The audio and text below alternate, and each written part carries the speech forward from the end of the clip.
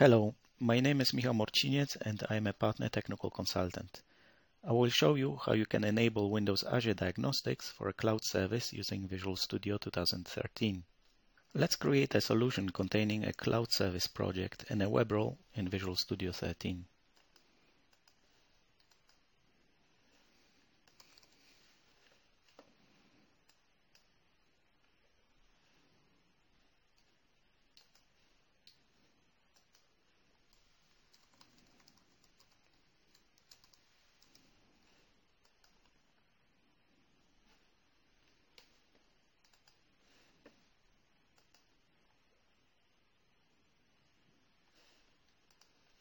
You can find the diagnostic configuration of a role in the role settings in the cloud service project. In the Diagnostics section, we will enable gathering of diagnostic data by defining a custom plan. We will configure the Application Logs section, which will allow us to collect traces generated from the application. We will use verbose level for tracing. And for demo purposes, we will transfer the collected traces every minute to Azure storage table. Each diagnostic data type has a buffer assigned, and here we specify its maximum size. It is also possible to configure the collection of event logs, performance counters, the diagnostic infrastructure itself, and IS logs, as well as crash dumps. You will also be able to modify the diagnostic configuration after your cloud service is deployed to Windows Azure. We now have to tell Windows Azure which storage account should be used to store diagnostics data that will be collected from the role instance.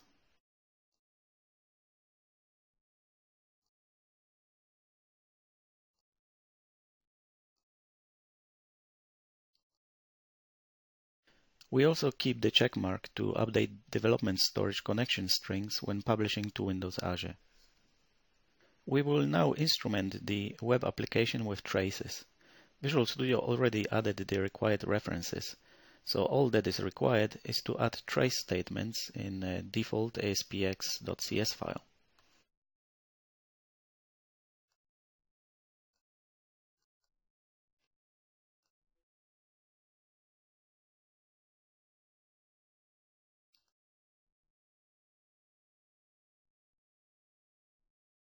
We will now build and publish the cloud service with our diagnostics configuration to Windows Azure.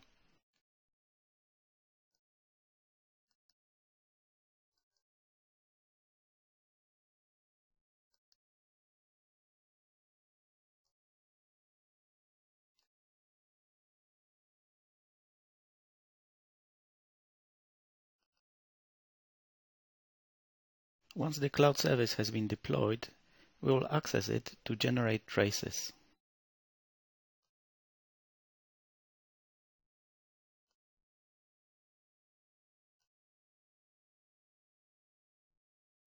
The diagnostic infrastructure transfers the data to the storage account we have specified, and the application traces can be found in the WAD logs table.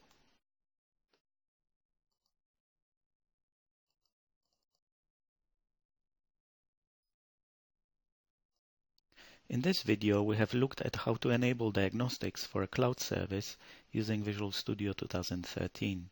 Here are some useful links. Thank you for watching.